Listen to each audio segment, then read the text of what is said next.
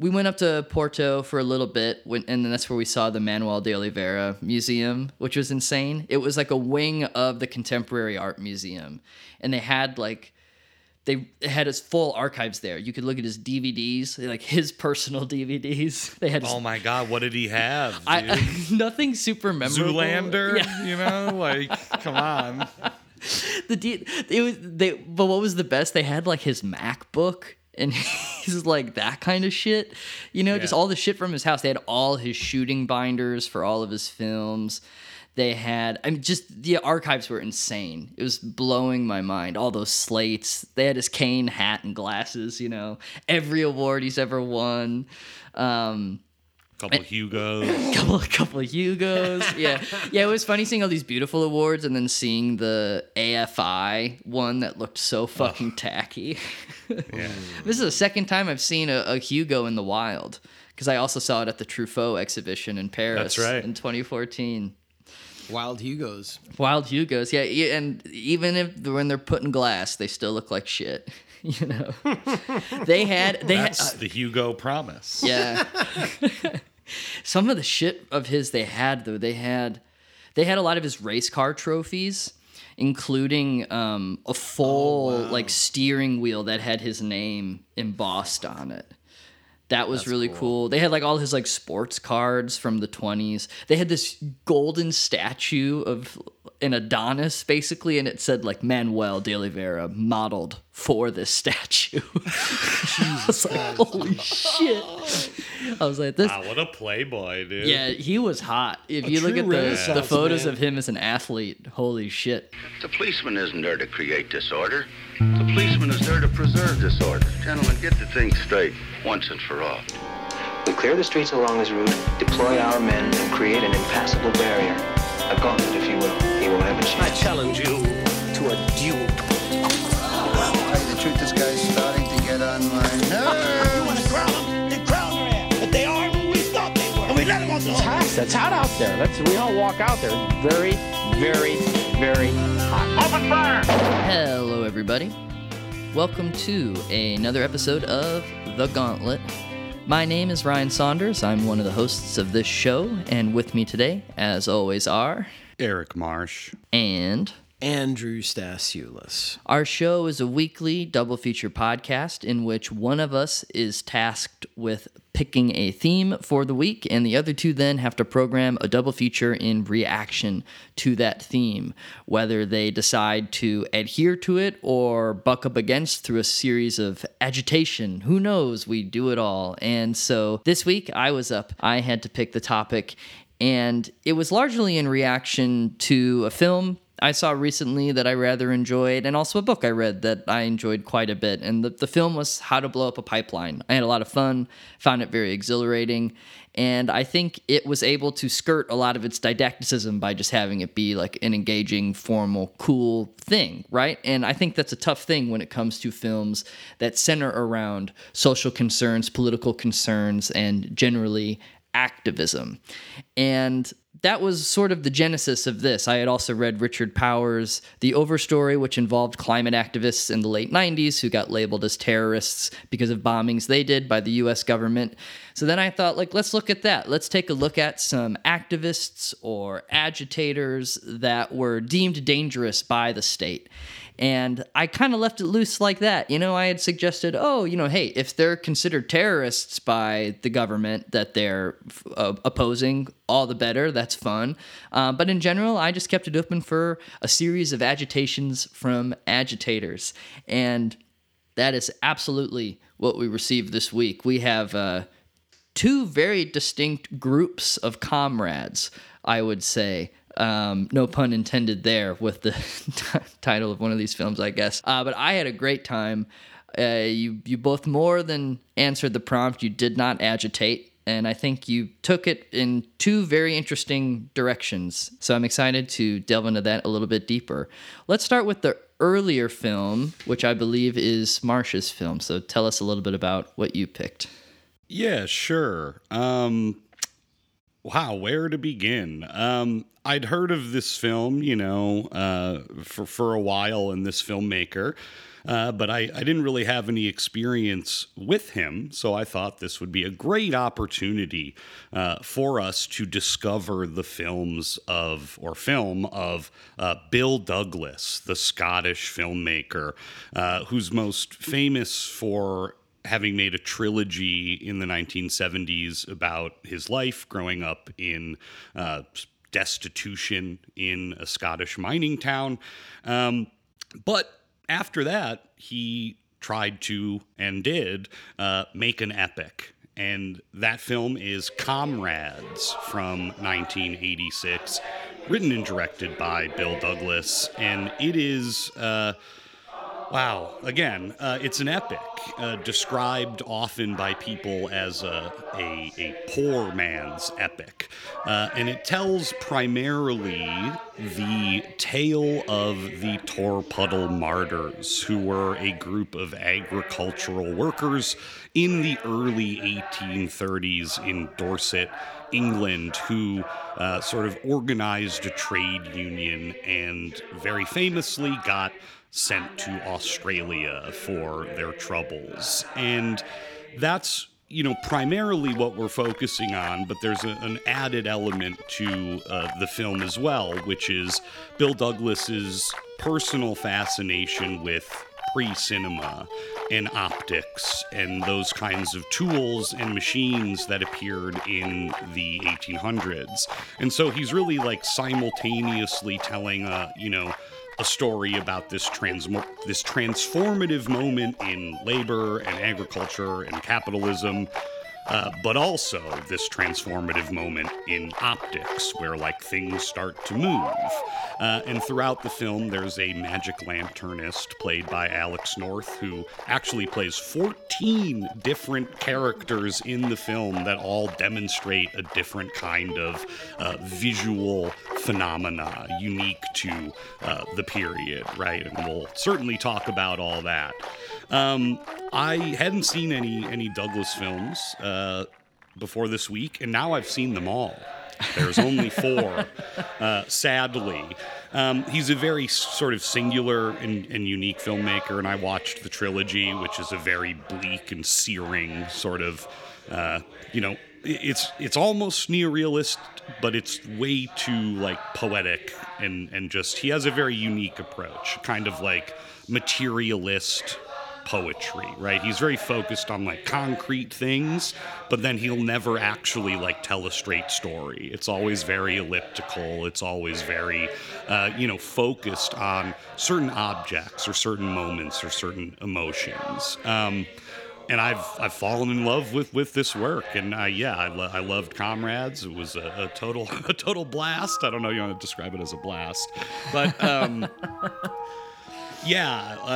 certainly a lot to say here. It's this really big cast as well, kind of hard to keep track of, I think, at certain times, because we not only spend, a good chunk of this 3-hour film with these workers, but their daily lives, their wives, their children.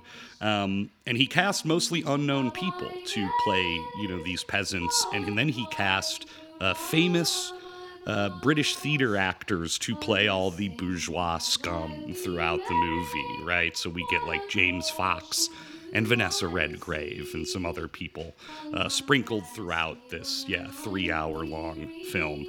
It was, it's another one for the troubled production history books, as we've often talked about on this podcast. This film, very troubled. Took 8 years from conception to theaters. Ishmael Merchant was the original producer who quit when Bill Douglas refused to film a ship at sea, instead opting for a panoramic moving diorama or whatever, instead of actually filming a ship at sea. They had a falling out. They had money trouble, production delays, production problems. It was filmed both in Australia and England. It's a fascinating work, and I can't wait to talk about it with you. Thank you. That's Comrades. Yeah, I mean, I I would call it a blast. You don't need to backtrack on that. This is one of those, capital M masterpieces, 5 bags in my book. I was pretty blown away. And I don't mean to be dismissive, but conversely, I had a more complicated relationship with the film you picked, Andy, and I think it's incredibly interesting because of that. And it's one of the reasons I'm excited to talk about it as a group. But so tell me a little bit about the film you selected. Well, I'll be totally upfront that I actually, for a minute, really considered agitating you and agitating as you do the topic. Yeah. And, maybe it was because of the very chill vacation dispatch you sent. And I sort of thought maybe I could be the one to rip you out of the good vibes of your jaunt to Portugal. And, I told Marsh that I was thinking about picking Steven Seagal's On Deadly Ground, the movie he directed, his environmentalist film. But I didn't want to do that. I was still thinking of our time spent with Brannigan. Yeah. So didn't want to. Would have been another redundancy. A specter is haunting the podcast. Yeah, didn't want to ruin the vibe again. So then I took a step back and.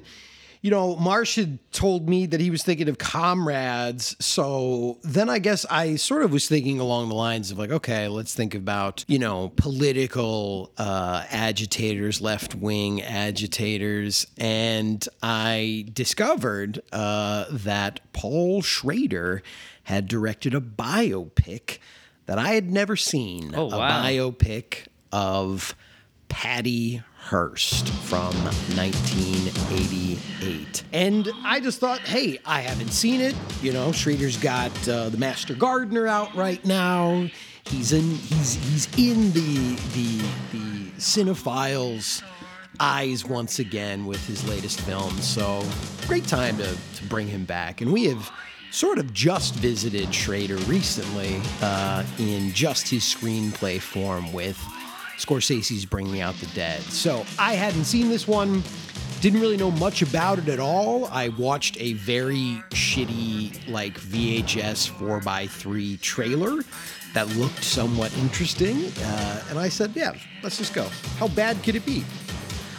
And not bad, I would say, at all. It's a very interesting film. For people who don't know, the film covers the story, the big part of Patty Hearst's life, her kidnapping by the Symbionese Liberation Army in 1974. Patty Hearst was, of course, the heiress to the Hearst fortune. And then, while, being a sort of a kidnapped victim of the Symbionese Liberation Army, Hearst was subsequently, depending on who you talk to, brainwashed or a willing participant in their attempt at overthrowing the fascist government of the United States of America. Very famously, she was seen in a bank robbery sort of surveillance footage, or the cameras of that, when she went along with them on a mission to liberate funds to keep the Revolution Army going. And yeah, it follows the almost 2 years, I think, that she was with the SLA, and then her subsequent arrest and trial. It is a film that stars Natasha Richardson as Patty Hearst, but also features quite a few other familiar faces, including Ving Rhames, an early role for Ving Rhames as Field Marshal General Cinque, he pronounced it, right? Cinque, even though it's, a name that was taken from Cinque, the famous man who led the uprising on the Amistad. So, yeah, it follows the time that she spent there. This is based off of Hearst's own memoir, her autobiography. And to me, I think it's very clear watching this movie that Schrader sees in Patty Hearst a much more sympathetic figure than others have painted her out to be. And I think she fits very nicely into the long line of Schrader figures, these sort of solitary people who get chewed up and spit out really by the world. Victims of circumstance, if you will, driven to extremes of all kinds. Yeah, it's a very interesting construction as well. It was a lot more expressionistic than I was anticipating. And yeah, I think it's probably not one of Schrader's best, certainly, but I think for a biopic of Patty Hearst, it's got a lot of very, very interesting moments and some fun stuff to pick apart with you both today. And a nice counterpoint, I think, to the good vibes of Comrades. Yeah, a very different portrayal of the radical left, shall we say. One that is, though sympathetic to Patty Hearst, maybe not super sympathetic to the left in general. I mean, it's Schrader. He's sometimes very hard to pin down. Yeah. But I do know that his good buddy Pauline Kael was one of the champions of this film, which ultimately was a box office bomb. I think it grossed worldwide something like $1 million. So not a big hit, especially following Schrader's success with some of the other films of the mid-'80s, particularly like Mishima, which won a ton of awards and I think won the Palme d'Or, if I'm not mistaken. So, yeah, that's Patty Hearst from 1988. Thank you. Yeah, when I was growing up, I have these memories of the Patty Hearst VHS that was at Video Goldmine, which is really just that poster of her. I feel like I remembered it a little bit differently in my mind. Like I was searching for the image of that VHS, and I couldn't find it, how it exists in my memory. But it was something that really scared me. And I never understood what the movie was about because I didn't read the back of it. And I, of course, now know who Patty Hearst is. I have known and have known about the film. But it's funny, that film has always existed as this haunted, cursed thing from my childhood of wandering the aisles and seeing this very scary cartoon sort of depiction of that woman just because of the way that it's like printed. So it was funny finally having it like forced, okay, you have to watch this. And it's like, okay. But yeah, I mean, I think I'm really glad what you brought up, mentioning that Schrader's sympathies very clearly lie with Patty Hearst. And I think that that's something that is an interesting comparison point between both of these films and the filmmakers' attitudes towards the agitators specifically. Because if we want to think about this as, again, the prompt being about agitators and activists, the two sets of comrades in both of these films have a very different feeling, both in their depiction and what's clearly behind the scenes of the sentiment from the filmmakers themselves. In Bill Douglas's case, they are nearly deified. They are seen as great folk heroes, as people with extremely legitimate concerns, and it's all elevated with a visual style that's reminiscent of classic painting. Every image in this film is an absolute knockout, and it feels religious in certain respects how much he thinks that these people are truly martyrs, right? And in the case of Patty Hearst, Schrader's sympathies do lie with Patty. He thinks that she was duped, that she was tricked, that she was susceptible to this type of, rowdy gang that I think he kind of looks at with a great deal of contempt. I think he's very interested in them, but I also think that the feeling I got watching the film was that, yeah, these guys were clowns. And I don't actually know that much about the SLA. They very well may have been total clowns. And based off the evidence I have, that's all I can really go off of. But yeah, I mean, it's a fucking goofy group of people in the way that Schrader presents them. He makes them very scary at first, and then as everything starts falling apart, you realize how ramshackle everything about them is, and their ethos is just talking points. It's all very bland and open. None of their action actually directly relates to their cause. while the Comrades and Comrades, right? Everything they do is it's just for the cause at its like simplest level. So that was something I was thinking about. Was the filmmaker attitudes towards these agitators themselves being a pretty significant departure point between these two films? It reminded me of one of our very first episodes on Revolution, where we talked about, you know, how Gautam Ghosh's sort of view of revolution was a positive one, and how Anthony Mann's, you know, view of the French Revolution was negative and counter-revolutionary, right? And I felt a similar tension here, and I got to put my cards on the table as well, because like part of my reading of the film comes from the fact that like they are clowns, Ryan, and one of the reasons I think they're clowns is because some of them were paid informants and paid chaos agents. So that's not official history, but there were people at the time, particularly in left circles. The Panthers accused Donald DeFreeze, a.k.a. Sing Q, of being a police informant. Bruce Franklin also accused DeFreeze of being a police informant.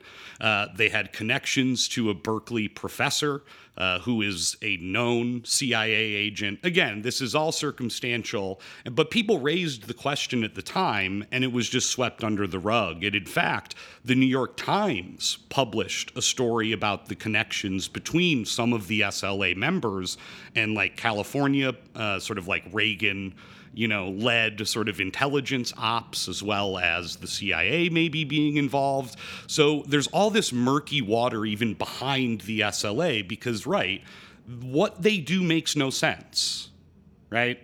And I feel like Schrader gets that, but he's not willing to take it, take it a step further to go like, well, yeah, this is a fucking op, dude. Like, this is the war on the left, you know? This is, organized by, Dossier 51 style shit or whatever.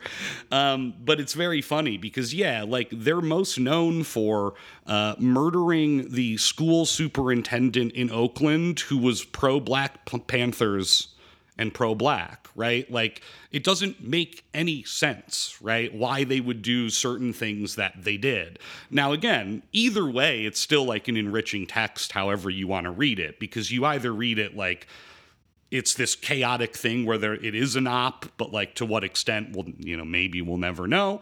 Or, yeah, they're just fucking clowns. And Schrader hones in on the sort of like the third generation aspect, like the Fassbinder movie, where it's like, it's revealed that they're all bourgeois. They all have middle class, upper class backgrounds, except Sing Q, Donald DeFreeze, right? Everyone else is white, and everyone else, they're all Berkeley students, Right. They're not like, whatever. So he finds a lot of humor in like making fun of them. And that stuff's pretty funny, like in like the middle of the movie, like once they come out as clowns. But that's the whole thing. I think, yeah, Schrader has an extreme sort of distrust of the radical left as he sees it, Yeah, and you're right, because it is an interesting thread to tug on. But even when you consider when the movie was made, it was still too close to the events for, I think, a lot of this stuff that we're talking about to really see the light of day. But I think to your point, it's like yeah, whether or not they were, or how deeply those ties went to, the FBI or the CIA or whoever, it's well known that, part of like the FBI's mission was sort of like propping up certain groups who were inept at what their mission was to, in that kind of COINTELPRO mission, just turn the public against them altogether. So, my reading of what has been said about Sing Q and the SLA is often, my take on it is that like he's one of those guys that they propped up, assuming how much damage could this guy really do? They're clowns. Look who he's got with him. Nothing that bad's going to happen, and if it does, we can pump the brakes on it pretty quick, you know? But again, it's like a character even points out later in the film, like you're saying, like, what have you really accomplished? Nothing, you know? I mean, aside from, like killing some, I think the guy literally says, you know, when they're trying to recruit new members later, he's like, all right, what has been your revolution? Killing a bureaucrat, abducting a 19-year-old girl, and robbing a bank. Like, that's what you've accomplished, you know? Like, nothing really that's going to bring down the government or turn the public towards them. And in fact, you know, like you said, Marsh, the killing of that superintendent had the intended effect of turning the black community against the SLA. I mean, they suddenly then like lost members. They lost the public. So yeah, was it an op? Could it have been an op? Regardless of whether or not it was orchestrated by them, it had the desired effect, I should say, of getting the public to say, like, where are the cops? You know, like, these guys are a menace. Oh, yeah. Yeah, it's funny thinking about both of these groups being not necessarily the first of their type specifically, but it was interesting how Comrades, right, is depicting a group of men who were putting together one of the very first trade unions just ever for their area. And then I read that the SLA was deemed, you know, one of the very first far-left terrorist organizations determined by the United States government. And thinking about it potentially just all being a psyop is kind of a funny way of reading it too, thinking about it that way in terms of genesis. You know, we need a terrorist organization to be associated with the far left. We need an American Baader Meinhof to fucking scare everyone. Absolutely, you know? yeah. The Red Army Brigades, dude. Yeah, if we've got these clowns, it's an easy target, right? You know, like, oh, we can... It's the Antifa bus or whatever. Yeah. You know? It's the plane that's flying around ready to strike. If the SLA didn't exist, you know, the American government would have had to invent them. Oh, but, you 100%. know, either or, yeah, totally. You know, it's interesting, too, yeah, because... You know, the form of these movies, of course, for the most part, couldn't really be like farther apart. And I was really struck, you know, and like knowing that Patty Hearst was based on, you know, her book, her perspective, right? I was really struck at like the first 30 minutes, which are like Andy said, very explicitly expressionistic, right? I mean, there's sort of like chapters in this movie that mark like decisive kind of like visual changes, right? Because when it's in like comedy, you know, clown mode in the middle, like there's no more shadows, right? She comes out of the closet, out of the shadow. But like the first stretch is like pulsing synthesizers, spotlights, shadows, you know. The cinematography by Bojan Bazelli, the King of New York, is really impressive, you know, throughout. Yeah, it's an interesting mix because watching these films, I watched Comrades first, and that's a film, the visual style, like I said, is really reacting to fine art. And the images do look like paintings at many moments. And then Patty Hearst, to me, I did think it looked really cool, but I also, just because of how exquisite Comrades was, I couldn't help but feel that this was some dorky new Hollywood energy of just having some really garish lighting and some wide-angle lenses in some tight spaces to make everything feel really crazy. I did ultimately really like how expressionistic it was. I think it made it more of an engaging experience, but it did feel a lot more coked out than the very like carefully considered Comrades visual style. Again, like certainly the first third, and you know, maybe it's an unfair comparison to make because yeah, I mean, like when you go through the meticulous care, craft, and precision of every setup in Douglas's Comrades, I mean, as cool even as the first third of Patty Hearst is, like it ultimately makes the movie look like a goddamn TV movie. Yeah, I think so too. It doesn't have the same kind of like concern for each image and each setup. Again, aside from that opening of Patty Hearst, which is wild. It's crazy.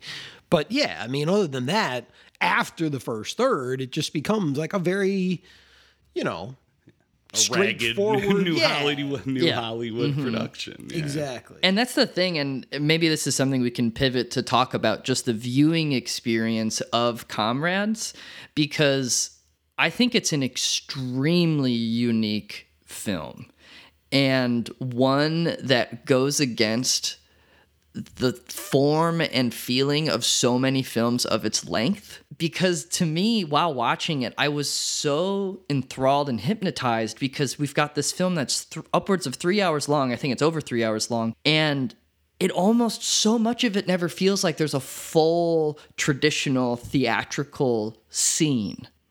There are scenes in the film where dialogue is exchanged, but so often what we're left with are moments that are around scenes. And we're following people and we see what their lives are like. And there's so much inference for us as an audience member to kind of put together how we're assessing, their struggle, their situation, what the effect of like not getting very much money is doing to them. They're never sitting there and talking about it ad nauseum or at length about things that are happening. It's primarily a visual film. And the fact that that's sustained over 3 hours, honestly, I found to be mind-boggling. And I was just curious how you guys felt watching this movie. I mean, it was not what I was expecting. And again, I'm conceding there are definitely traditional scenes in this film, but so much of it all felt like alternative, the way it was skirting around having just a scene of people sitting and talking and getting to know them in a traditional manner. Yeah, I mean, I think Douglas's interest in pre-cinema is very telling. In the sense, like, I was thinking about Noel Birch, after watching this movie, and Noel Birch is right. He talks about the industrial mode of representation versus the primitive mode of representation, which is like pre-Hollywood films, right? And I almost, to a certain extent, see Douglas as, someone kind of in touch with a different way of making movies, right? He never conforms to the industrial mode of representation, right? He's constantly denying you all of that stuff. And yet, I think Comrades is a very accessible film, yes. All things said. But I think, a lot of people compare him and Terrence Davis because they both sort of are the same age, roughly, and deal in these kind of like memory poems, right? And literally both made trilogies about their childhood. About themselves, totally. That are full of song and, Nazis bombing England overhead or whatever.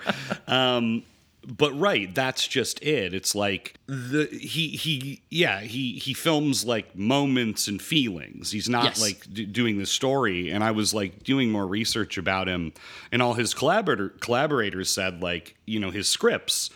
You think they look like a real script?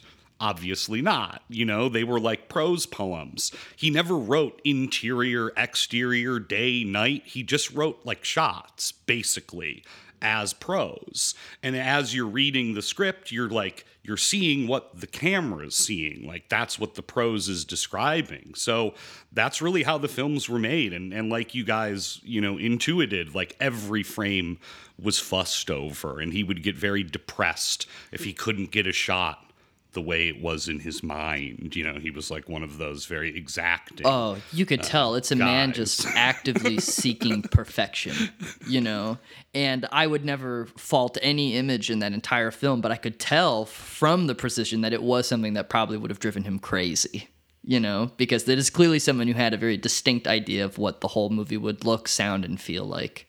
Yeah, to me, it's like, I guess the way I would describe it is this disconnected interconnectedness of his entire sort of view of a time, and certainly we have like these people, the comrades, the characters, but it's like it's so much more than that. It's so much more. Like I mentioned, you look at something like Amistad, where it's very clearly just about like this event and these people, and like just everything is revolving around that central conflict that the film is about, that it presents to us. And here we have this miscarriage of justice similarly at a similar time, as a matter of fact, across the Atlantic, of people striving for dignity and freedom and their rights.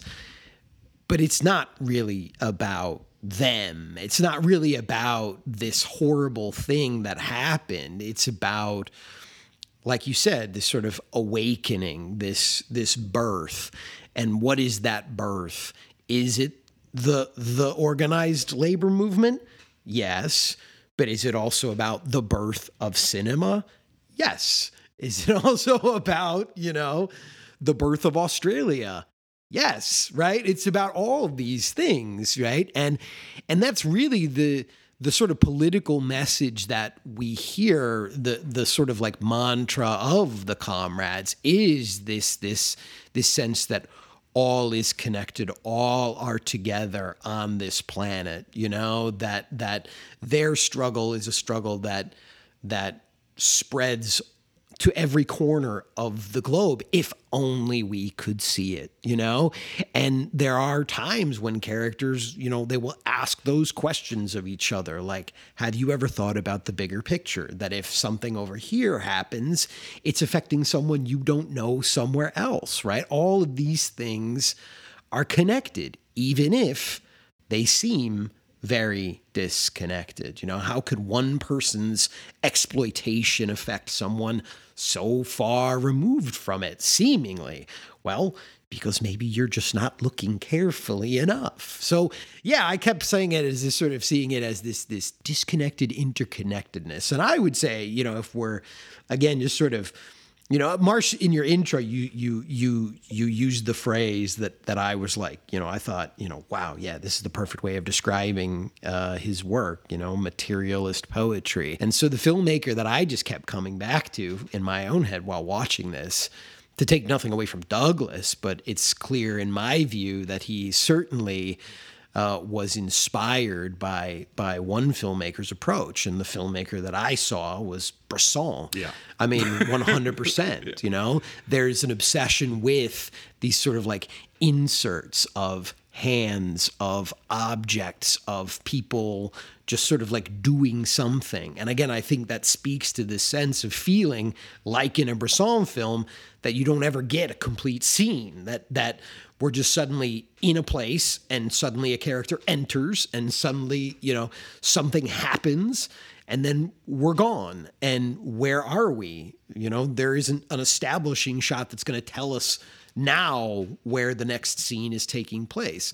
I mean, especially in the second half of the film when they're in Australia. I mean, we just spend a little bit of time with a bunch of different people and have no sense of where they are, how they got there, what they're even doing. It's just suddenly we're with them to share in a moment, an experience, some which come to a very clear conclusion, some which do not come to a very clear conclusion. So, yeah, it's ephemeral, but in a very concrete way.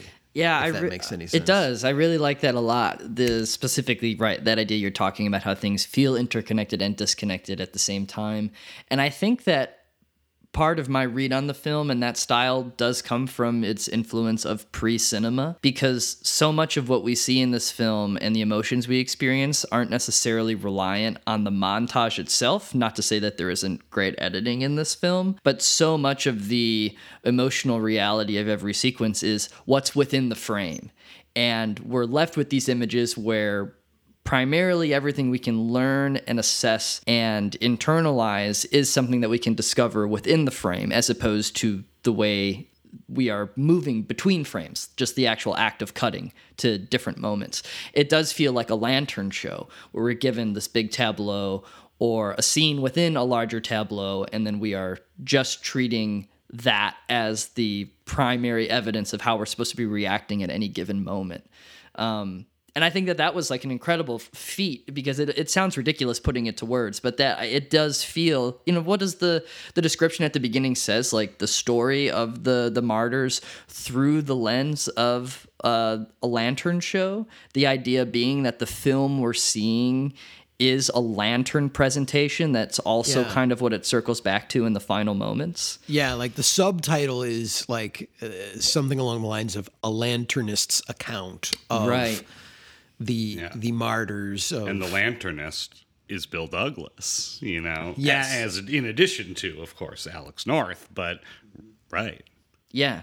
So yeah, I was trying to actively read it that way too, how could you create a film in the 20th century that feels like a lantern show? It's about as close as I've ever seen. Yeah, for sure. And I think, again, I know this film, it didn't get great reviews. It never even was released in the United States. It's sort of a forgotten classic. But I think, a lot of people were like, oh, like all the cinema stuff is sort of superfluous or whatever, and it's like, obviously you missed, obviously you're not watching. Yeah, you missed everything about this film. But, to give the listeners more context, like this film is ultimately about like that moment that industrialization came to the countryside. And in fact, the first thing we see in the film is all the comrades dressed as women destroying a new machine and you have like no idea what the fuck's going on or why these guys are dressed like women. And it's never referred to again except by one guy for 1 second in Australia. Mm-hmm. Anyway, they destroy this machine, like that's the opening image. And then we also get the countryside sort of art with a guy with a giant boner holding a club, which is what the title goes over. And that shit's like hundreds of years old. I looked it up. Insane. But again, this film is about like new ways of seeing, right? And it's not just new ways of seeing in terms of cinema, but new ways, like Andy was saying, of seeing the world, right? And seeing the world outside, especially of yourself and your community, and what the goddamn vicar tells you. Right. I mean, the very first image is actually an eclipse, but the eclipse is a mechanically produced eclipse. Yeah. We start with the iris, right? The blank, empty iris. And suddenly that iris has been closed or blocked off. The eclipse of perhaps the mechanical age looming, right? Yeah. I'd completely forgotten about that opening scene when they do attack the machine. And I must have missed the direct reference to it later. The idea was that was like a flash forward of sorts, because when in the timeline was that supposed to have occurred? After they No idea. Yeah. But I assume later. Yeah, I assume later. Yeah, later after they had organized and decided to actually form their collective. Maybe around the time when there's that like landscape shot of a bunch of shit on fire, Yeah. Maybe around then. I'm not sure though. It's so elusive. It is. Well, yeah, because it was never totally clear to me as well how much damage that they may have done.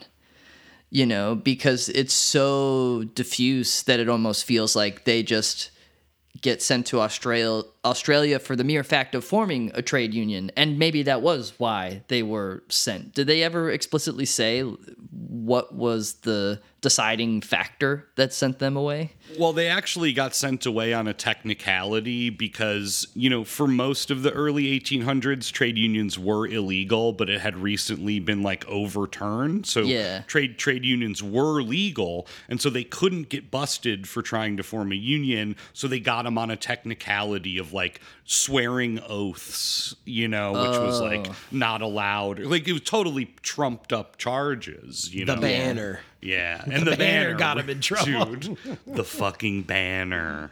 Remember thine end. They went to the wrong shop to get that banner put together. Yeah, I was thinking that too. Like, shit.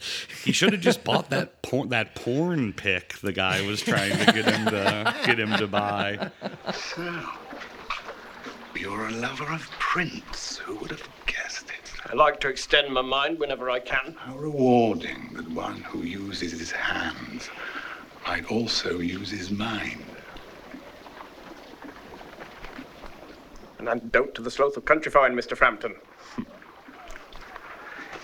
The problem, Mr. Lovelace, is to match it. And having matched it, to use both hand and mind, to exert it to some use. For a well-balanced appetite, we must satisfy all our parts. Hey, Mr. Lovelace? I mean, but that's it too, man. Like the porn, all that shit.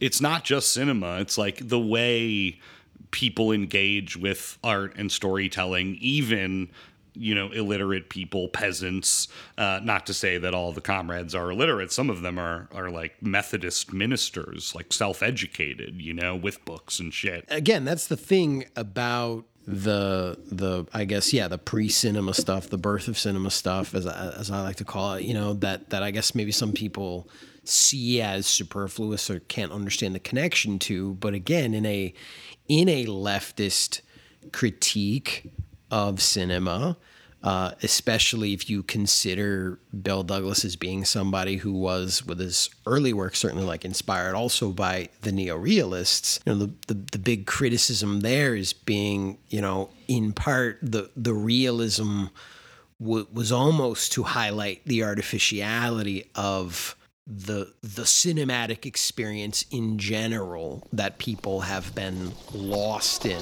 have fully escaped into, and as a result have let their world get completely taken over outside the theaters by fascists, by exploiters of all kinds. You know, I mean, there are moments where characters discuss the difference between illusion and reality, illusion in the material world. So it is like a fascination, but it is also a critique of fantasy, of getting lost too much in something that is a creation that serves no other purpose than to mesmerize or mystify the public. I mean, I think he sees both sides of a sort of like an art that can agitate, an art that can push us to change the world for the better, but he also sees the art, the media that degrades and destroys the opportunity for organization, for bettering ourselves and others around us. I mean, that's the difference between the Lanternist getting everyone together to you know, almost like third cinema style, like let's watch something and let's now talk about the world. And yeah, the fucking landowner who's just like, check out this fucking nudie picture I got. Huh? Wouldn't you like to just go sit and stare at this all day? Like, why are you getting all worked up about, how many shillings you're making a week? But that's such a crucial link, because I think like people forget that, like, you know, a magic lanternist could also like bring news. You know, like people didn't travel. Like there's all these great moments where George Lovelace, you know, kind of like the de facto leader, you know, he's just like, You want to buy a ticket to see the show, sir? There's none of us needs to bother with that. We'll be having a battle of our own soon enough, for Nate. My dear sir, I think you underestimate the novelty of this unique exhibition. The diorama is the highest achievement of human ingenuity, delineating the most interesting part of the world in varying aspects of light and shade. How about a trip to the other side of the world tomorrow? What you offer, sir, is illusion. It's the real world I'd like to see. In our short lives, we move about so little, see so little. Yes. I'd like to travel one day. You know, even though it's very beautiful here, I know there's a whole world out there. And it's like, yeah, what do they have? Maybe a local newspaper, you know? So the people that would stroll into town, whether like, you know, a dancing sailor or a magic lanternist, also brings like news from the outside world, right? Mm-hmm. This like larger awareness of things. The disconnected interconnectedness of it all, really. Well, it's also funny thinking about the SLA in Patty Hearst and the way that they're disconnected from any revolutionary reality. And I don't know if there's anything necessarily I would say that contributes to this in the film, like this argument, but I did feel while watching them that they were like Paul Schrader was treating them as like a movie idea of a revolution, that when they were spouting things and spouting what they believed in, it almost felt like they themselves created their collective and their form of revolution based off of, media depictions of what revolutionaries are like, right? If they were reacting to things they saw from 1968, like we can be revolutionaries too, they felt like a movie idea of one. Patricia Hearst, daughter of Randolph A. Hearst, corporate enemy of the people. One of 5 arrests made across the country by combat units of the SLA, according to the Geneva Convention governing prisoners of war. There's a revolution going on in this country. The people have declared war on the fascist American government. The revolution is happening right now, bitch, in good old fascist America.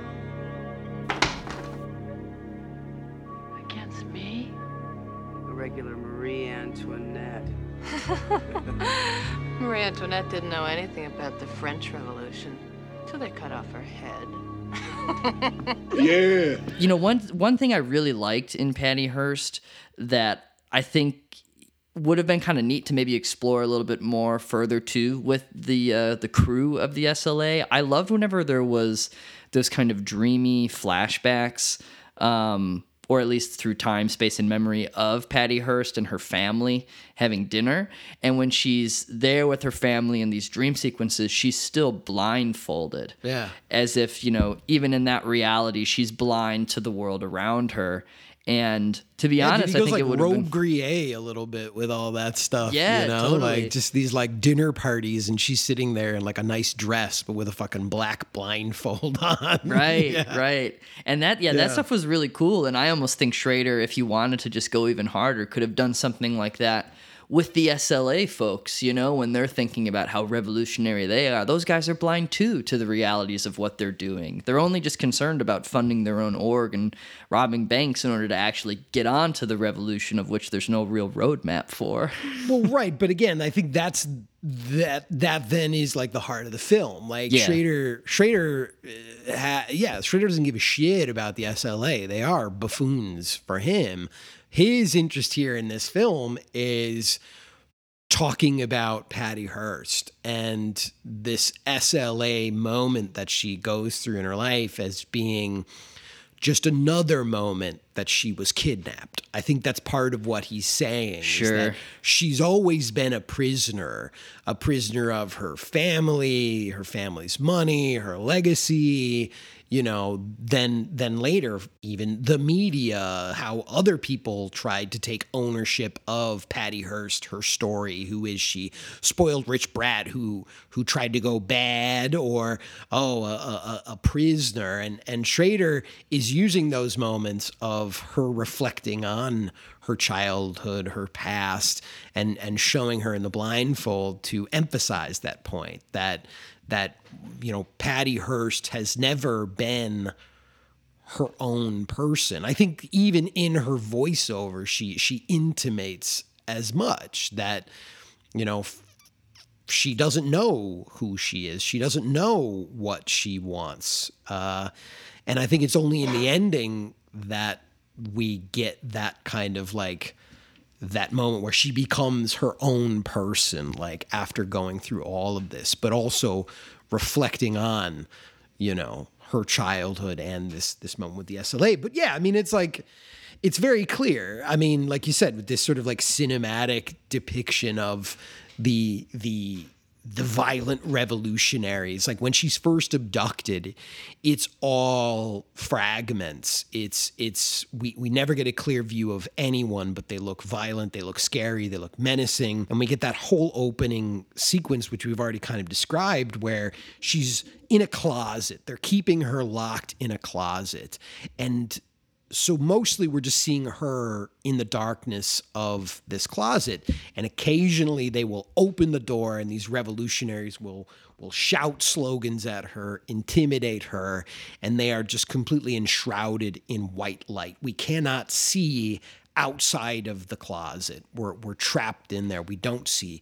But then he does also show us the room outside the closet, and it's like insane production design. I mean, there's one room where there's just all these circular cutouts on all the walls, just hundreds of them, and white light is just pouring in. And in the shadows, we just see like weapons everywhere and military crates. And then later, we're getting other glimpses of the room. And again, everyone is in almost complete darkness, but we see like chain link on the walls. I mean, this looks like a commando base, right? In your minds, there's like commando mesh strung up everywhere. Everyone's looking like cut and jacked. I mean, they're doing push-ups, like they're listening to the really cool jazzy chill SLA anthem, which is just like a slow jazz song, and they're grinding on each other. It is just like, it's sensuous, it's menacing, it's terrifying, it's like fucking Cobra Commander shit, you know, out of G.I. Joe. But when she finally does come out of the closet, when she's taken out and her eyes clear, take off your blindfold. All that shit's gone. We're just in a dingy ass, like Oakland apartment. Welcome. You're now Tanya, a guerrilla fighter in the Symbionese Liberation Army. I mean, it looks just like a shitty fucking, you know, a house you'd live in with your college roommates. I mean, it's a joke. I told you. All freedom fighters are beautiful.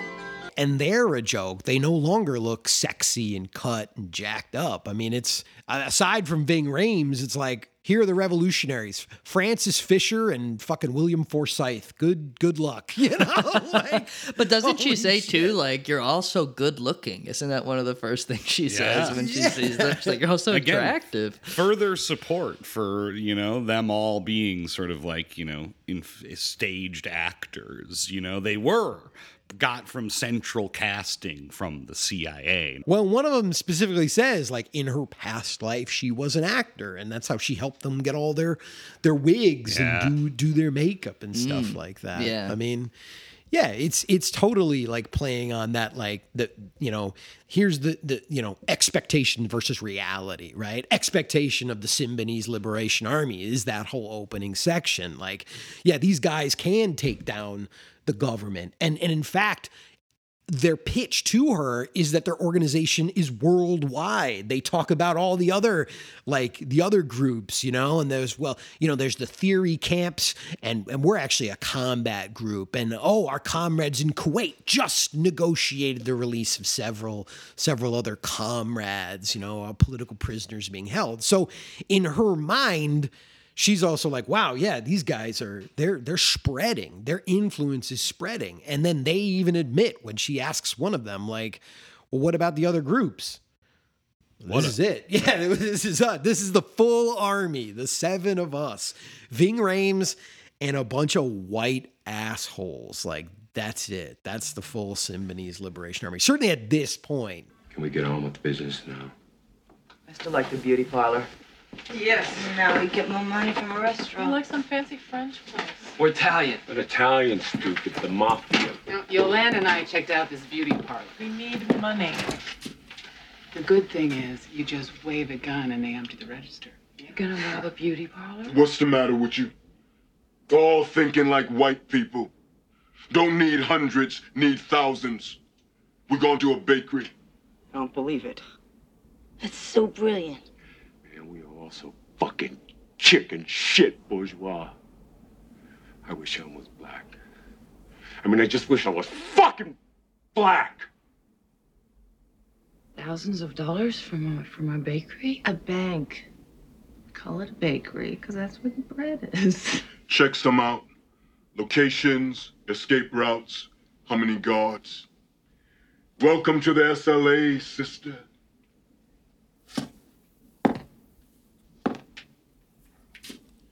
What a propaganda coup. Time for a photo session. And that Schrader does. He delights in that, in the racism of the group itself, you know, that he calls out. these whites who literally like are trying to be black, like the scene with William Forsythe where he dons basically blackface and an afro wig and starts trying to talk jive. Tropic Thunder moment. Yeah. Oh yeah. Yeah. I mean, yeah, they're a bunch of fucking racist whites who are playing revolutionary, and he highlights that. It was funny too watching, always thinking about the double features and finding a way of seeing how does one film feel like a sequel to the other.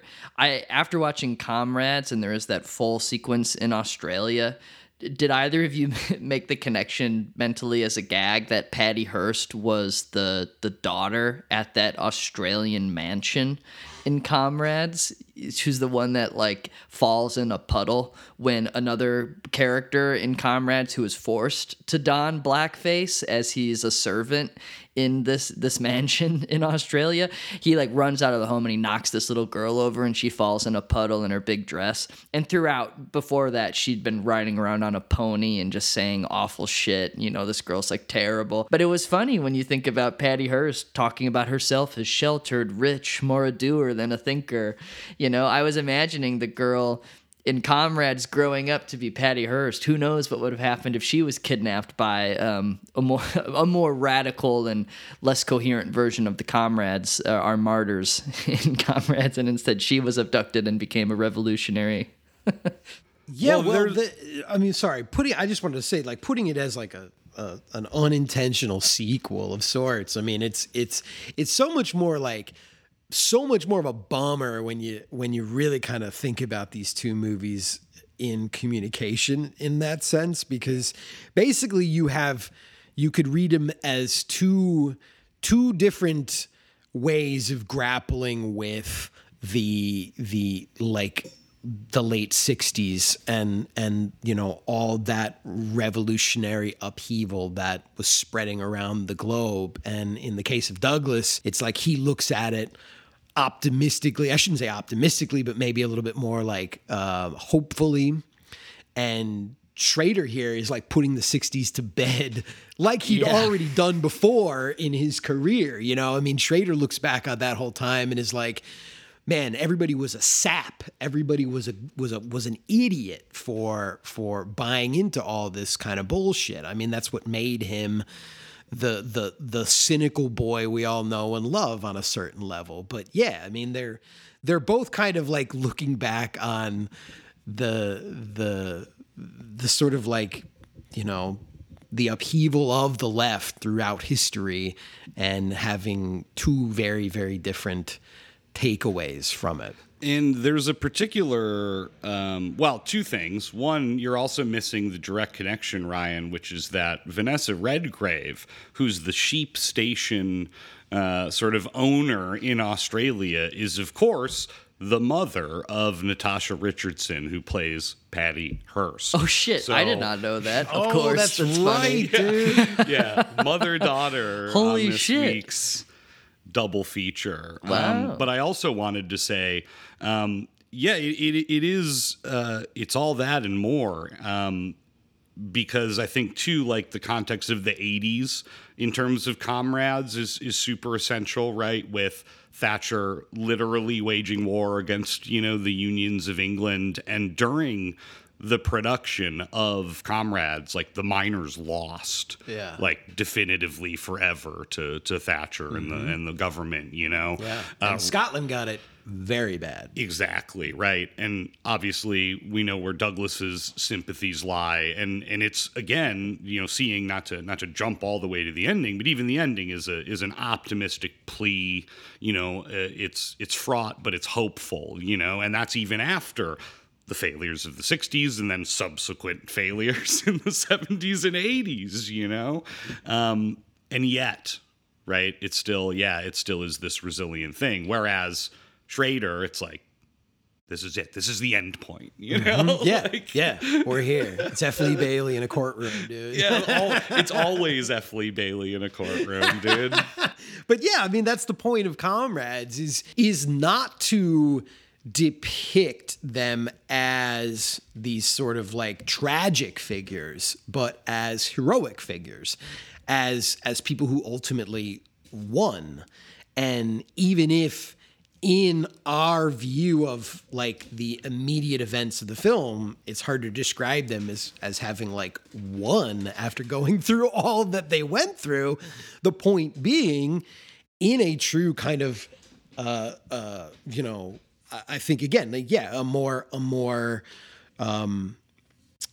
hopeful kind of like leftist critique of things. It's like, yeah, well, this is what the history of the labor union, the labor movement is. It's small victories, a lot of defeats, but we're grinding forward, and it's always going to be a struggle because these people, the landowners, the vicars, the overseers, they're not just going to give up, right? And even when you get a win, it's like, it's not a complete win. This win is for today and today alone. There's so much more to be done. You've got to just keep pushing forward. And I think like the sort of the central figure, I guess you could say, like the theorist of the Comrades in Douglas film, you know, the educated one, the self-educated one. George. Yes, George Lovelace. Like, that's the point he makes even when he's like wandering around in Australia and just talking to the mountains. It's like, oh shit, man, like this is all part of the plan. You know, this is all, if you think about it, this is all part of the grand plan here. It's like we're turning people. People are hearing our story. People are starting to open their eyes to this. But that doesn't mean we've won outright. It just simply means we've made progress, and progress is the essence of our struggle, is always making progress. And then, yeah, Schrader's just kind of like, give it up. Like, you know, it's like, give it up, you know, fuck it.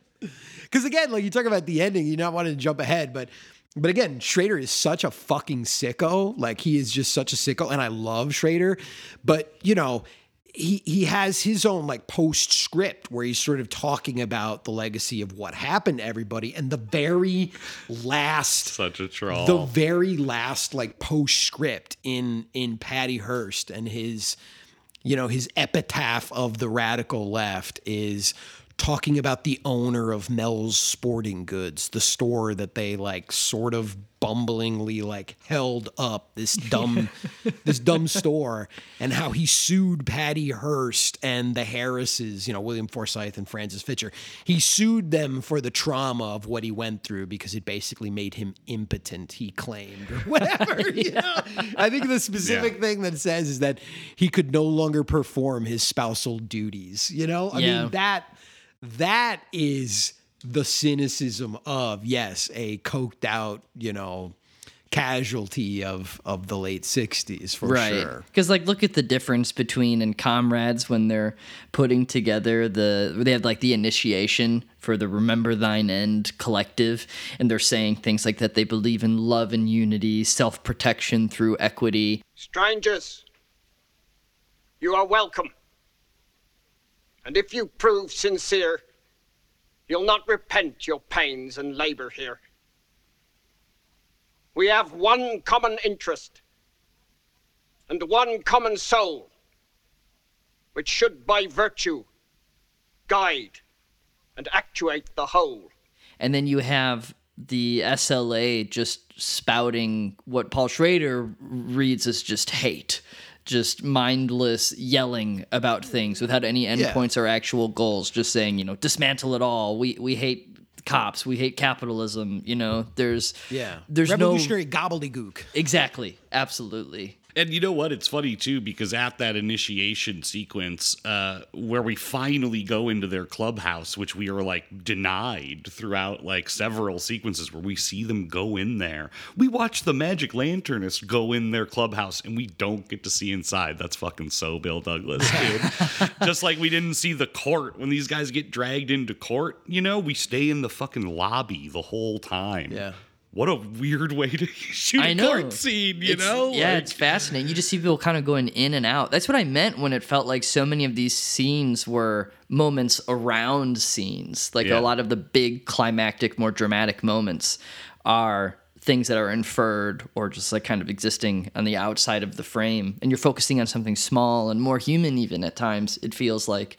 We did get a little behind the scenes with the lanterns, though. If I remember correctly, aren't they doing like that whole thing with the sound design for their show, and you see them creating the lightning? That was pretty nice. He's constantly highlighting like the work that goes into these kinds of shows. And there, in particular, there's that moment where George like talks to the guy behind the scenes of like the big Magic Lantern show, and there's like 5-6 people doing sound effects, you know, and George is like, I don't have time for this, you know. I don't know if you heard, I'm starting a trade union, you know. When we finally go in there, though, you know, all that great vibes are totally harshed, because we later discover that one of the guys who came in for initiation was a fucking paid informant by the rich guy, and we only learn that because he gets a little scrap of like the chicken, you know, from the maid as his payment for informing.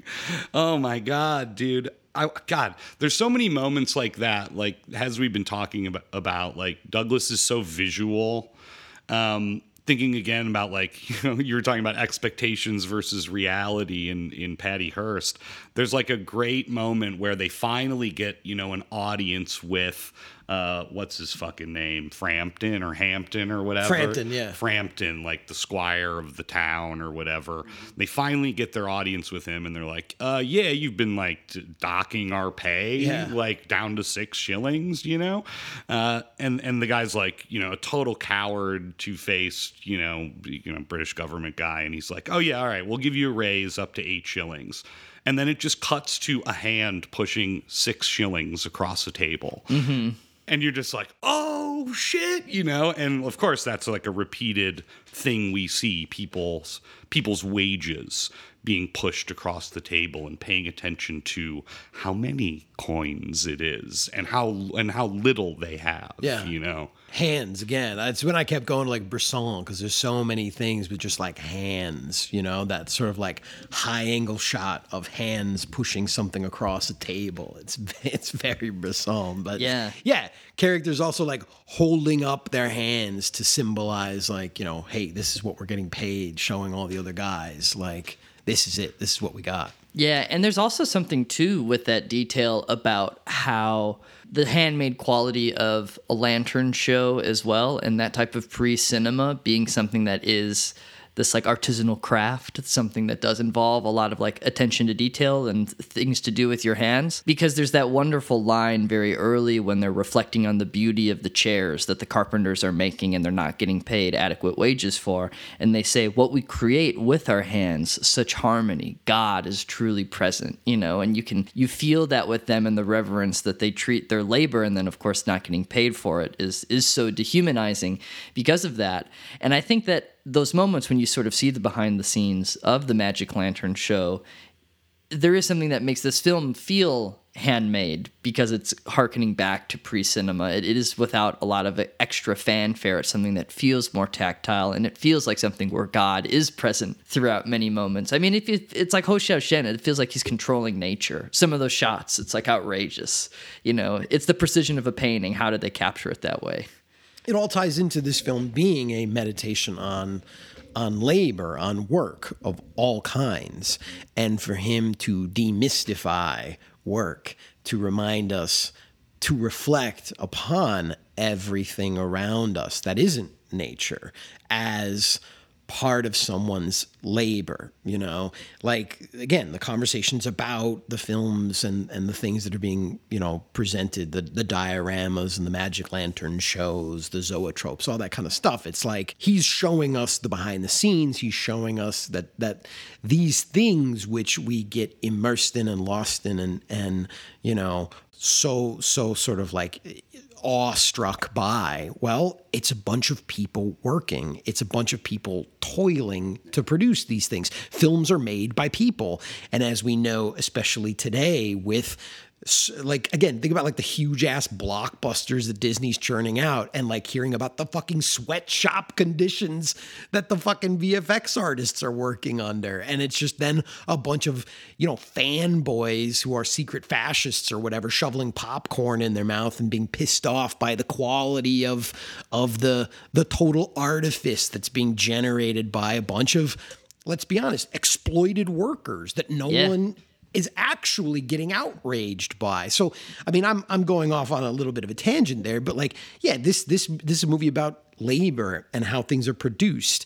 There's a moment when one of the mothers in the village is talking to one of her, I think her child, about, how there was some sort of, I guess I was a little vague on like the details of it, but the girl like swindled that kid. Yeah, there was like a scam of some sort, and she got something for free out of the deal or whatever. And the mom says to her, "Remember, like when you receive something for free like this, someone else somewhere is suffering as a result of it. Someone is being exploited as a result of this, right?" And again, like, fast forward to today, and it's like, boy, isn't Amazon great? Look at the cheap prices and the fast delivery. And it's like, yeah, people are taking pisses in bottles in their delivery vans and getting paid nothing and not getting bathroom breaks just so you can have these deals that you can't pass up. This is a movie about labor, about exploitation, but it isn't necessarily about sort of like the negative aspect. I think he's also, more than anything, just trying to get us to reflect on the beauty, the dignity, the sacredness of work and fair work, and people recognizing that work, recognizing the humans that are behind everything, whether it's the chair I'm sitting on right now or the computer that I'm looking at you on. It's like, this didn't just drop out of the sky, Right. Like someone. Yeah, the magic of movies all along was the laborers who made exactly. Who made them. Yeah. From a filmmaker as well, I'm glad you mentioned the kids too, because I also think that the children are used really well, if very sparingly in this film, to communicate a lot of things in very rich detail, specifically when they are exiled to Australia and they learn that the sentence is going to be for 7 years. And the mother mentions that to her daughter, and she says, 7 years is a long time. I'm 7, aren't I? And I mean, just an agonizingly beautiful moment of trying to wrap your head around that. Like, my father is leaving and he's going to be gone for my entire lifetime as it stands right now, and yeah, I think that kind of suffering is done very delicately without it feeling overly pathological, as you see the effects on the family and especially the wives when they're left behind and what their lives are like. It's all just very perfectly calculated. It's really remarkable stuff. Which is funny if you compare it to the way that, again, Schrader deals with the sentencing and the years in the courtroom for Patty Hearst. Yeah. And, we see the manipulations behind the scene and the debate about her and what's fair and what's right, what's she gonna get, and F. Lee Bailey trying to wiggle her out of that, and also her then sort of like, fucking, this F. Lee Bailey guy's a clown or whatever, he's a jackass, But it's funny when you think about the now looking back on it, like, just the whole aspect of that for Patty Hearst of going to jail, and then what, I think it was Carter, right, who first commuted her sentence, right? Yep. Pulled her out, and then it was Clinton who gave her the full pardon. Last day in office. That was his last day in office, the full pardon? Yeah. Wow. And we've hung out with Patty Hearst, the real Patty Hearst, earlier on the podcast. That's what I was going to say. And then she was fully vindicated by John Waters by casting her in Serial Mom. Yes. Yeah, dude. Yeah, she just became like a suburban mom. Yeah. Yeah. And I think in a weird way, this sort of this kind of, I mean, like, and that's the point of this film for Schrader is like jumping on the Patty Hearst cause celeb bandwagon of like, free Patty Hearst, vindicate Patty Hearst, she did nothing wrong, really, which is also a very, man, again, compared to Comrades, right? It's like, you just think about all that. These idiots, these people, these, as Marsh pointed out, these fucking suburbanites who suddenly decided to play revolutionary. And the one among them who got the biggest break and the biggest deal, of course, being the legacy of one of the wealthiest families in America, I mean, again, I'm not saying that Patty Hearst wasn't abused and manipulated into doing what she did. But it's like, she had the most champions in her corner. That's for damn sure. Yeah, Dave Kerr, was very mixed to negative on the film, and said that like Schrader can't help but turn her into Saint Patty, another of Schrader's martyrs. And it's like, I guess my problem then is like, really, it's interesting, Andy. We've done a Schrader script that he didn't direct, and now we've done a Schrader film he directed and didn't write. And obviously his hands are all over it, but it's a script by Nicholas Kazan, And I think that's like ultimately my problem with the film is that she is too much of a blank slate. That like it doesn't work for me in making her a martyr because she's just like in a zombified trance for like 1 hour of the movie. You don't really learn a lot about her or her thoughts. I mean, we get her voiceover, but like, it's not that illuminating. No. I don't know. I just didn't feel like, I just walked out of it being like, I don't know anything about her, like at all or whatever. Yeah. But I get it like symbolically from Schrader's perspective. But again, it's so much clearer in something like Comrades, like what it's all about. And when Patty Hearst ended, I was like, what is this? Yeah. Mm-hmm. Which again, I think is like, it's like a weird Schrader sort of, again, this sort of like thumbing his nose at all of that, at all like, of the lumping all, I think of like the radical leftist sentiments of the era into Patty Hearst as the ultimate symbol of it all, being like, well, they were either like clowns, buffoons, he didn't go that far, but FBI informants, or just these totally like vacuous rich kids who could care either way, but just sort of went along with it. I mean, like in the script, I can see that maybe the point was we want to show that, yes, she was a prisoner and she was this sort of unformed human being that got pounced on at the worst possible moment in her formation as an adult. But none of it is like anchored in anything other than her just talking about suppressing ideas, suppressing emotions, suppressing her thoughts. I mean, like her mantra at a certain point in her voiceover is like, what good are your feelings? Feelings aren't going to help you out at all in this. I don't have to have any. It doesn't matter. My feelings don't mean anything, It is just the most like bleak depiction of all that. I mean, like I would have given her a little bit more credit if her political awakening did have some sympathies, but it doesn't have any explored. I mean, it's just kind of like, I had to survive. That's really it, But you took nothing away from it other than that.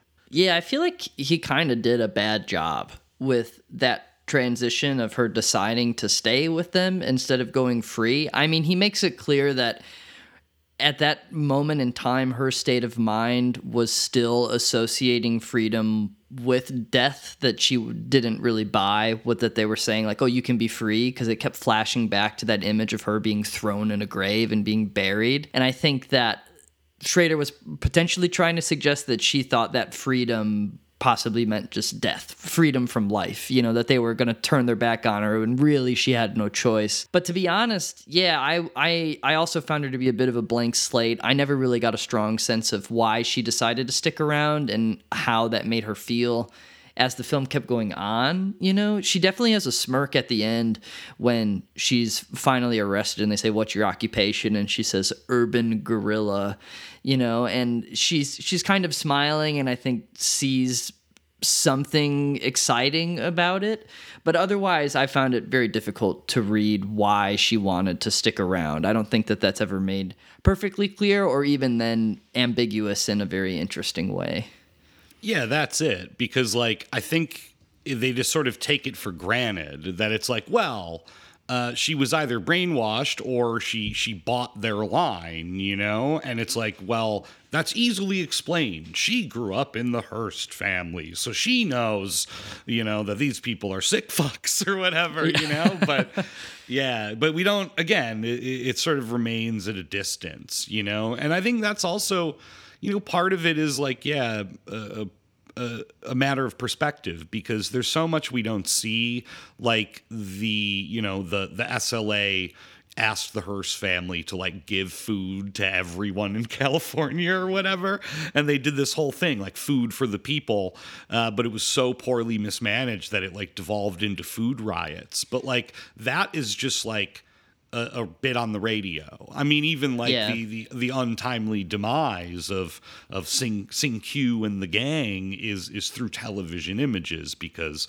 Patty wasn't with them, right? And you do get a sense, I guess that's the one moment where she realizes like, oh, they think I'm in there, the cops, the FBI, whoever, they think I'm in there. And they were just going to blow me up, you know? Yeah, and I think they burned the fucking like, thing to the ground. Yeah. I mean, that's a hell of a moment of realization for her in terms of like actually being radicalized. You know? But it's like, again, right? It's like, I could see you looking at the same material if you had a little bit more sympathy for the politics behind it. You'd have a very different depiction of these people. Yeah. You know, and that's the thing. That's why it's a politically dubious film, because, you know, there are other critiques of that time and of like the wild and woolly late 60s, early 70s, where it's like, yeah, I mean, these people were inept and they were clowns and they were in over their head, but their heart was in the right place.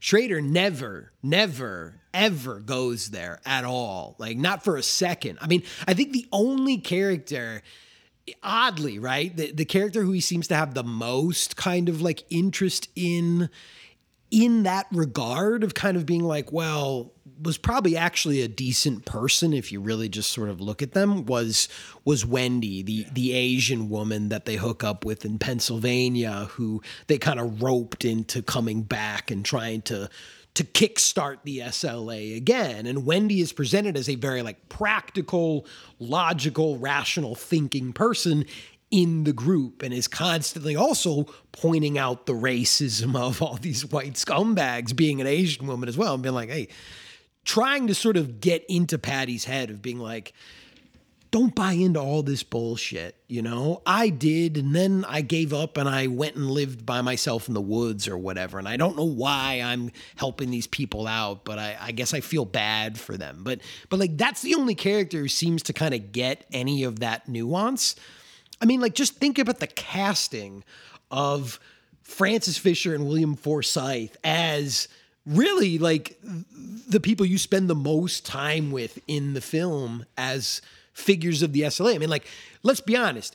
If you want someone to look like a total piece of shit, a gross slob in your movie, you cast William Forsythe, right? If you want an unsympathetic character, you get William Forsythe in there. Like, can you think of a movie where you've looked at him and been like, oh yeah, he's a good guy, you know? Like, he's usually like the gross asshole of whatever group you've got. And so for Schrader to root our understanding of the SLA more in him, I think, even than in Ving Rhames, because Ving Rhames is gone halfway through the film as Sinkyu. You know, when that thing burns down, now she's stuck with, you know, the Lockhorns. Frances Fisher and William Forsythe just seem to be arguing the whole time or trying to get her to have sex with them, you know? Yeah, the Harrises in real life, who were from Indiana and were also suspected informants. Sure.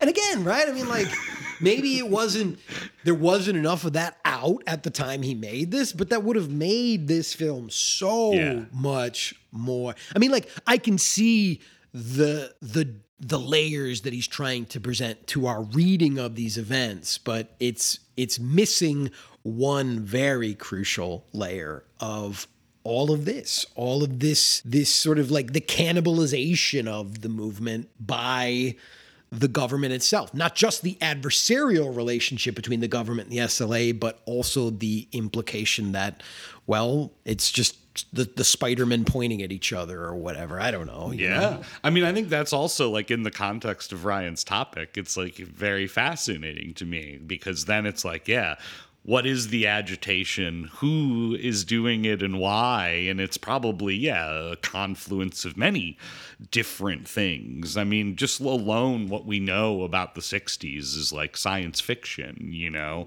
in terms of all that stuff. But it's also missing, you know, there was another chapter, of course, to the SLA saga. A bunch of them went to jail in the early 2000s for some of the murders that happened. And a lot of them were like just living completely normal lives. Like one of the women worked for the Disney Channel in the 1990s, which is an insane Holy thing. Shit. But like most of them were just like living very like bourgeois sort of normal lives. And then they get like, oh yeah, you murdered that person in, by the way, 1974. We're back in 1974. We can't get away. And there's a great part where Tanya walks around the corner and we see on the marquee down the street The Conversation, Francis Ford Coppola.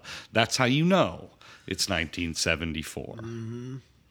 What a time to be alive. I think what really would have saved this movie is if they went the 15-17 route, because, you know, Patty was in Serial Mom just a couple years after this, right? Wasn't that like 89, 90? She should have played herself, and the terrorists should have played themselves, the ones who were still alive. Yeah. A couple were still alive. Yeah. Wow. You know, Bill Douglas wanted to film the England stuff in Academy ratio black and white and Australia in color CinemaScope, but there was no money to do either of those things. God, I'm so glad he didn't. Oh, man. I love the way the movie looks. I wouldn't want to change it at all. That's good to hear that the money got in the way there. They had to stick with their original handcrafted intention. Oh, my God. All I could think about was how beautiful the colors were, especially for the English sequence. Well, I was like, look at this thing. He struggled with beauty, you know? Look, when you watch the trilogy, you will understand a whole other dimension of Bill Douglas that is like literally the bleakest shit you will ever see. I'm sure. But that's also like, you know, it's such a rich, like Comrades is such a rich movie for all the reasons we've been talking about, like historically, cinematically, but also like, as I'm learning, like autobiographically, even if it isn't intentional, like he's a guy who literally came from nothing and transformed himself into a filmmaker and a professor from the circumstances of which he came. I mean, it's ridiculous.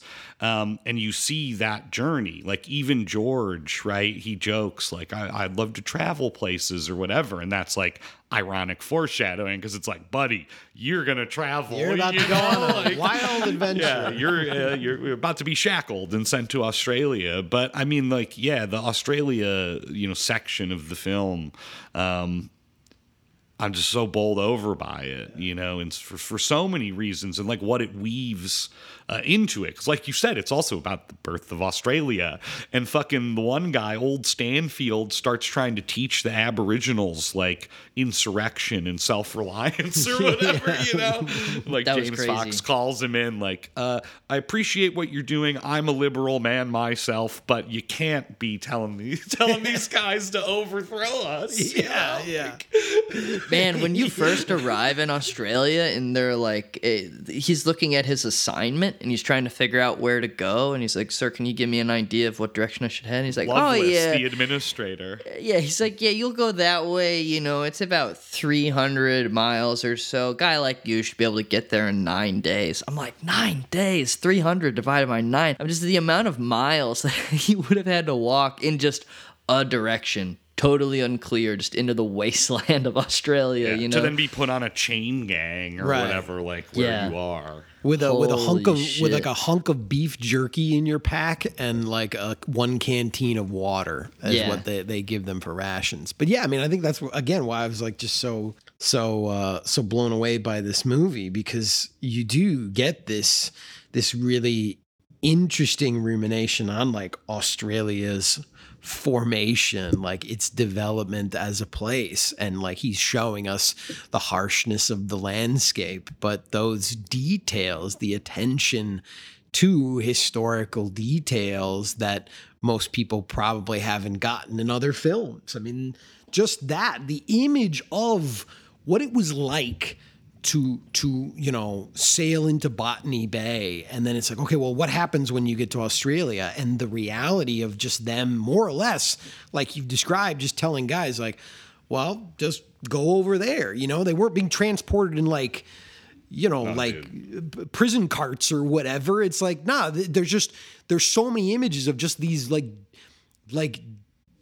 poor souls just wandering empty landscapes of Australia. It's Punishment Park. You Right, know? I mean, like, yeah. I mean, just walking around with nothing, you know. And it's like, again, you think about like Hard Time and stuff like that, and it's just like they're just like having picnics on the side of like a river or whatever. I mean, and like, don't get me wrong, I'm not saying it's nice, but again, like Loveless is also like using this as an opportunity to connect with nature, to think, to formulate more of his thoughts, you know.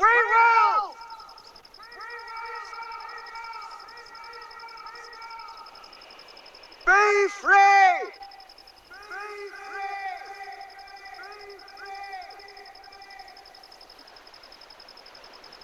We will be free!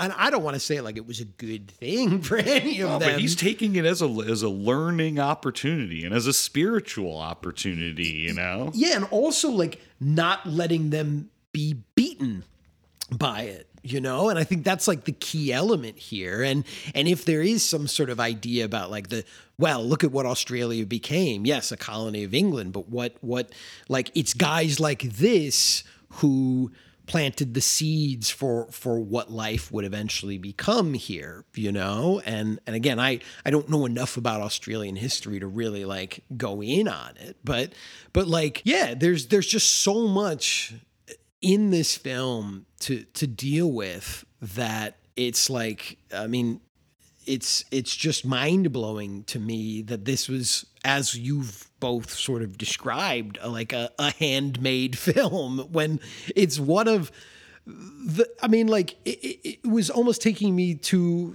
like peck on the cheek in terms of being like, wow, look how much you can pack into a film if you're willing to go there. You know, you don't have to just, you know, remain like imprisoned by one central controlling conflict or idea, but you can take your audience to so many different places. You can have 10 films in one if you dare to try, you know?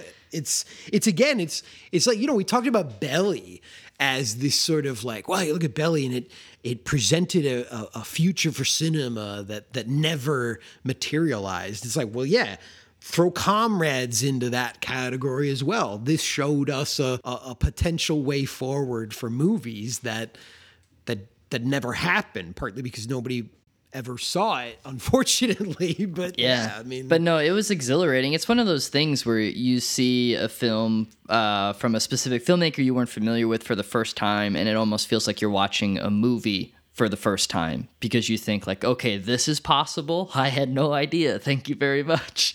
You know? And I kept thinking too, just because of how beautiful the movie was, you mentioning Peck on the Cheek, I was thinking, man, like Ridley Scott wishes he could make a movie that looks this good. Even the one bone we throw Ridley saying his movies do look very nice. Like White Squall looks nice.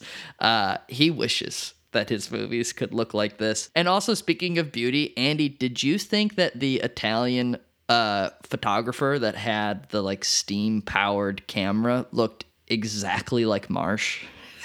I thought he looked like Stanley Kubrick, so I guess guilty as charged. I've been known to be accused of having sunken eyes and a beard, you know?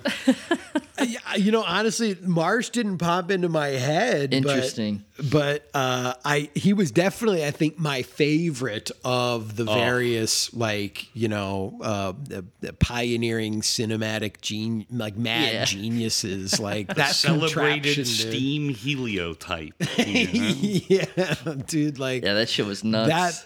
That machine, I mean, holy fucking shit, dude. Yeah, very good, very good. Stand here. There is.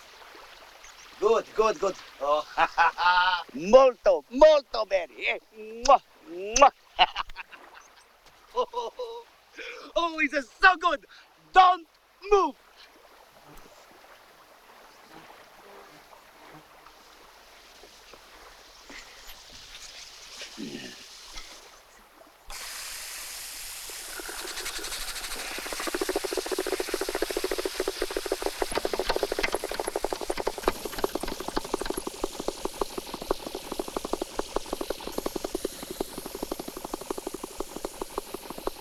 Stesso bambino. Madonna di Dio. Hey, get away. You go away, go away. Sta via, move. No, move. No. Stay still. No, you get away. Oh, mamma mia. You stay, but you move. Yeah, that was wild.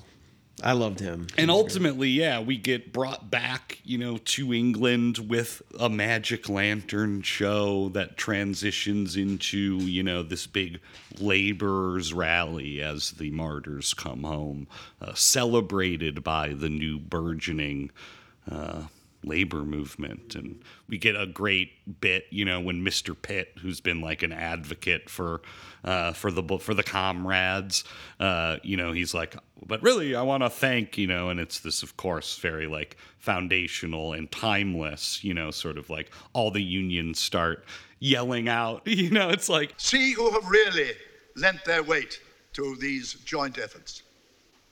The silk weavers, shipwrights, joiners, Swimmers, cordwainers, farriers, blacksmiths, journeyman tailors, whitesmiths, hatters, brass makers, caulkers, farriers, plate workers, Whitesmiths, bricklayers, blacksmiths, plate workers, glass blowers, trimmers, wheelers, brass makers, yes, paper stainers, coach painters, gardeners, and gardeners. To all of you, our heartfelt thanks.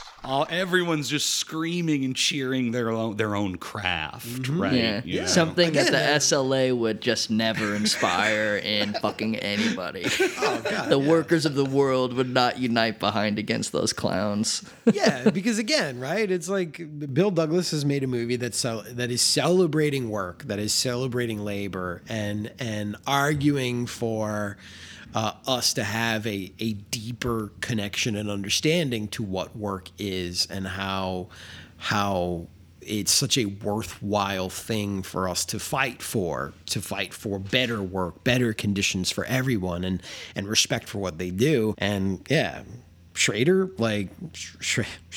has contempt for all of that. I mean, like, again, it's like you think about too the depictions of violence between these two films, you know? And in Comrades, there are moments of violence, of extreme violence, you could argue. You know, people get killed in this movie.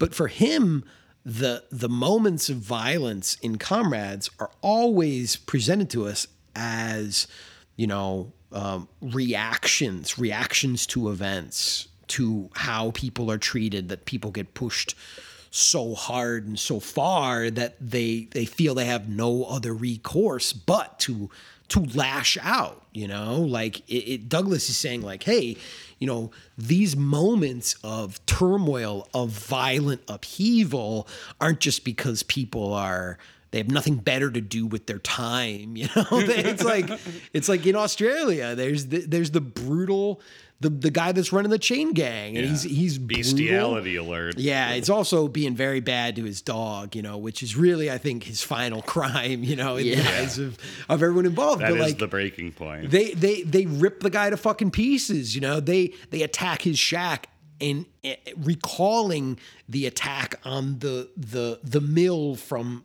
the opening of the film. Like the shots are basically repeated, but now we're in Australia, and again, it's like you push people up against the wall, give them no other choice, and this is the pressure suddenly releasing. But in Patty Hearst, like the violence of that era, again, for Schrader is just so much more nihilistic. It's just so much more like, I don't know what everyone was doing back then. I don't know what everybody was smoking back then. Everybody's losing their minds, like that's the takeaway from it all. Like there isn't, for all their like revolutionary sloganeering and gobbledygook that they're like spitting out, like there's also like no time that's really taken to set up this era, set up this moment. Neither that Schrader taking it for granted. Like, well, we all remember the 60s, right? Everybody kind of lost their minds for a little bit, but there's no formation for why something like this or other groups that were more serious, that actually, like compared to like the Black Panthers, like none of that is placed there. So the takeaway is that, well, they were all like this, I guess, Yeah, we spend so much time in Comrades, just like watching them live their lives, watching them get humiliated, and like slightly pushing back, but we still see the build, right? We see the actions and reactions that define everything. And in Patty Hearst, we open the film at 10, just like kill all the pigs. Mm-hmm.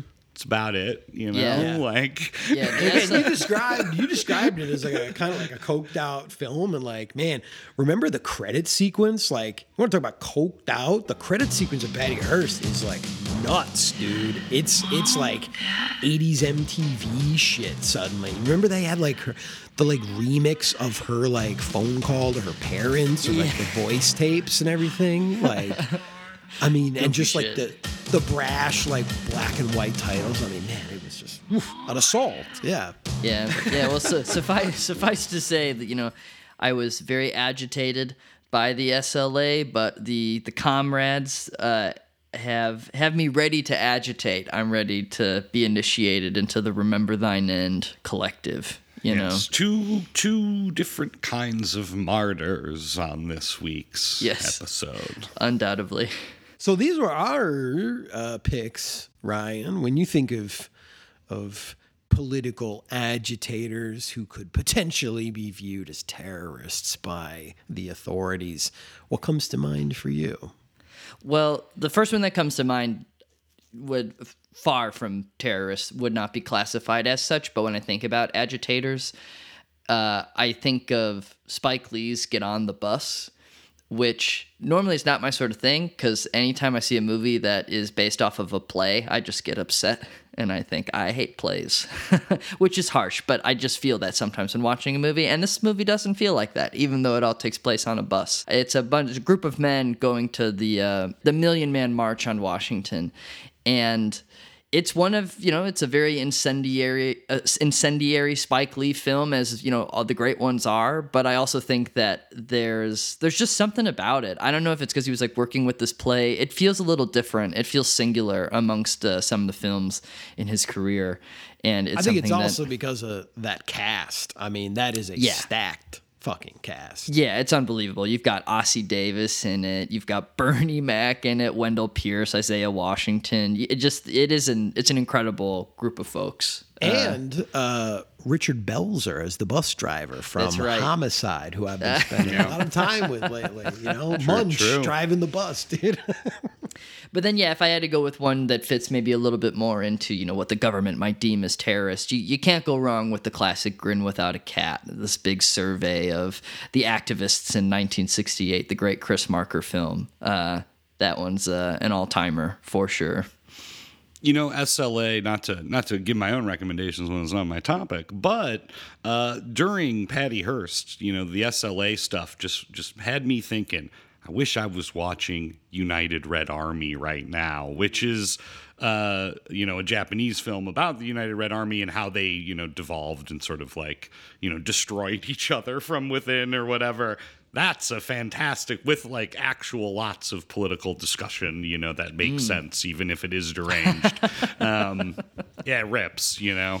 But that's like a very extreme kind of take on all this stuff, and it's awesome. Well, yeah, well, thank you both. Hopefully we won't agitate you too much next week, Marsh, with whatever your topic is. So why don't you lay it on us? What are the rules?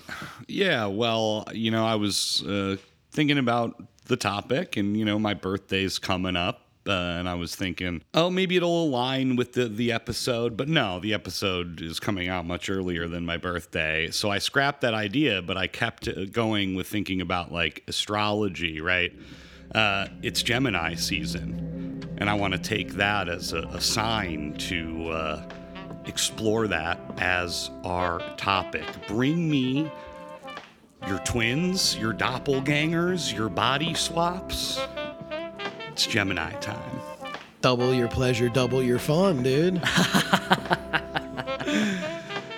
As always, you can follow us on Twitter at Gauntlet Movies or send us an email at gauntletmoviepodcast@gmail.com. Thanks, everyone. Comrades, I believe that God works by means and men. Under such an impression, I call upon every working man in England to shake off that supineness and indifference to their interests, which leave them in the situation of slaves. Is not the working man as much right to preserve and protect his labour as the rich man has his capital? Such a measure, I'm well aware, would be dreaded, reviled, reprobated by the moneyed part of the nation. They would devise all those schemes, stratagems, and policy that the art and cunning of man can invent to thwart and retard it. But let the working classes of Britain, seeing the necessity of acting upon such a principle, remembering that union is power, listen to nothing that might be presented before them to draw their attention from the subject, alike despising and conquering party disputes, personal bickerings, and they will accomplish their own salvation and that of the world. Let every working man come forward, from north to south, from east to west. Unite firmly, but peaceably together, as the heart of one man. And then no longer would the interests of the millions be sacrificed for the gain of a few, but the blessings resulting from such a change would be felt by us and our posterity, even to generations yet unborn.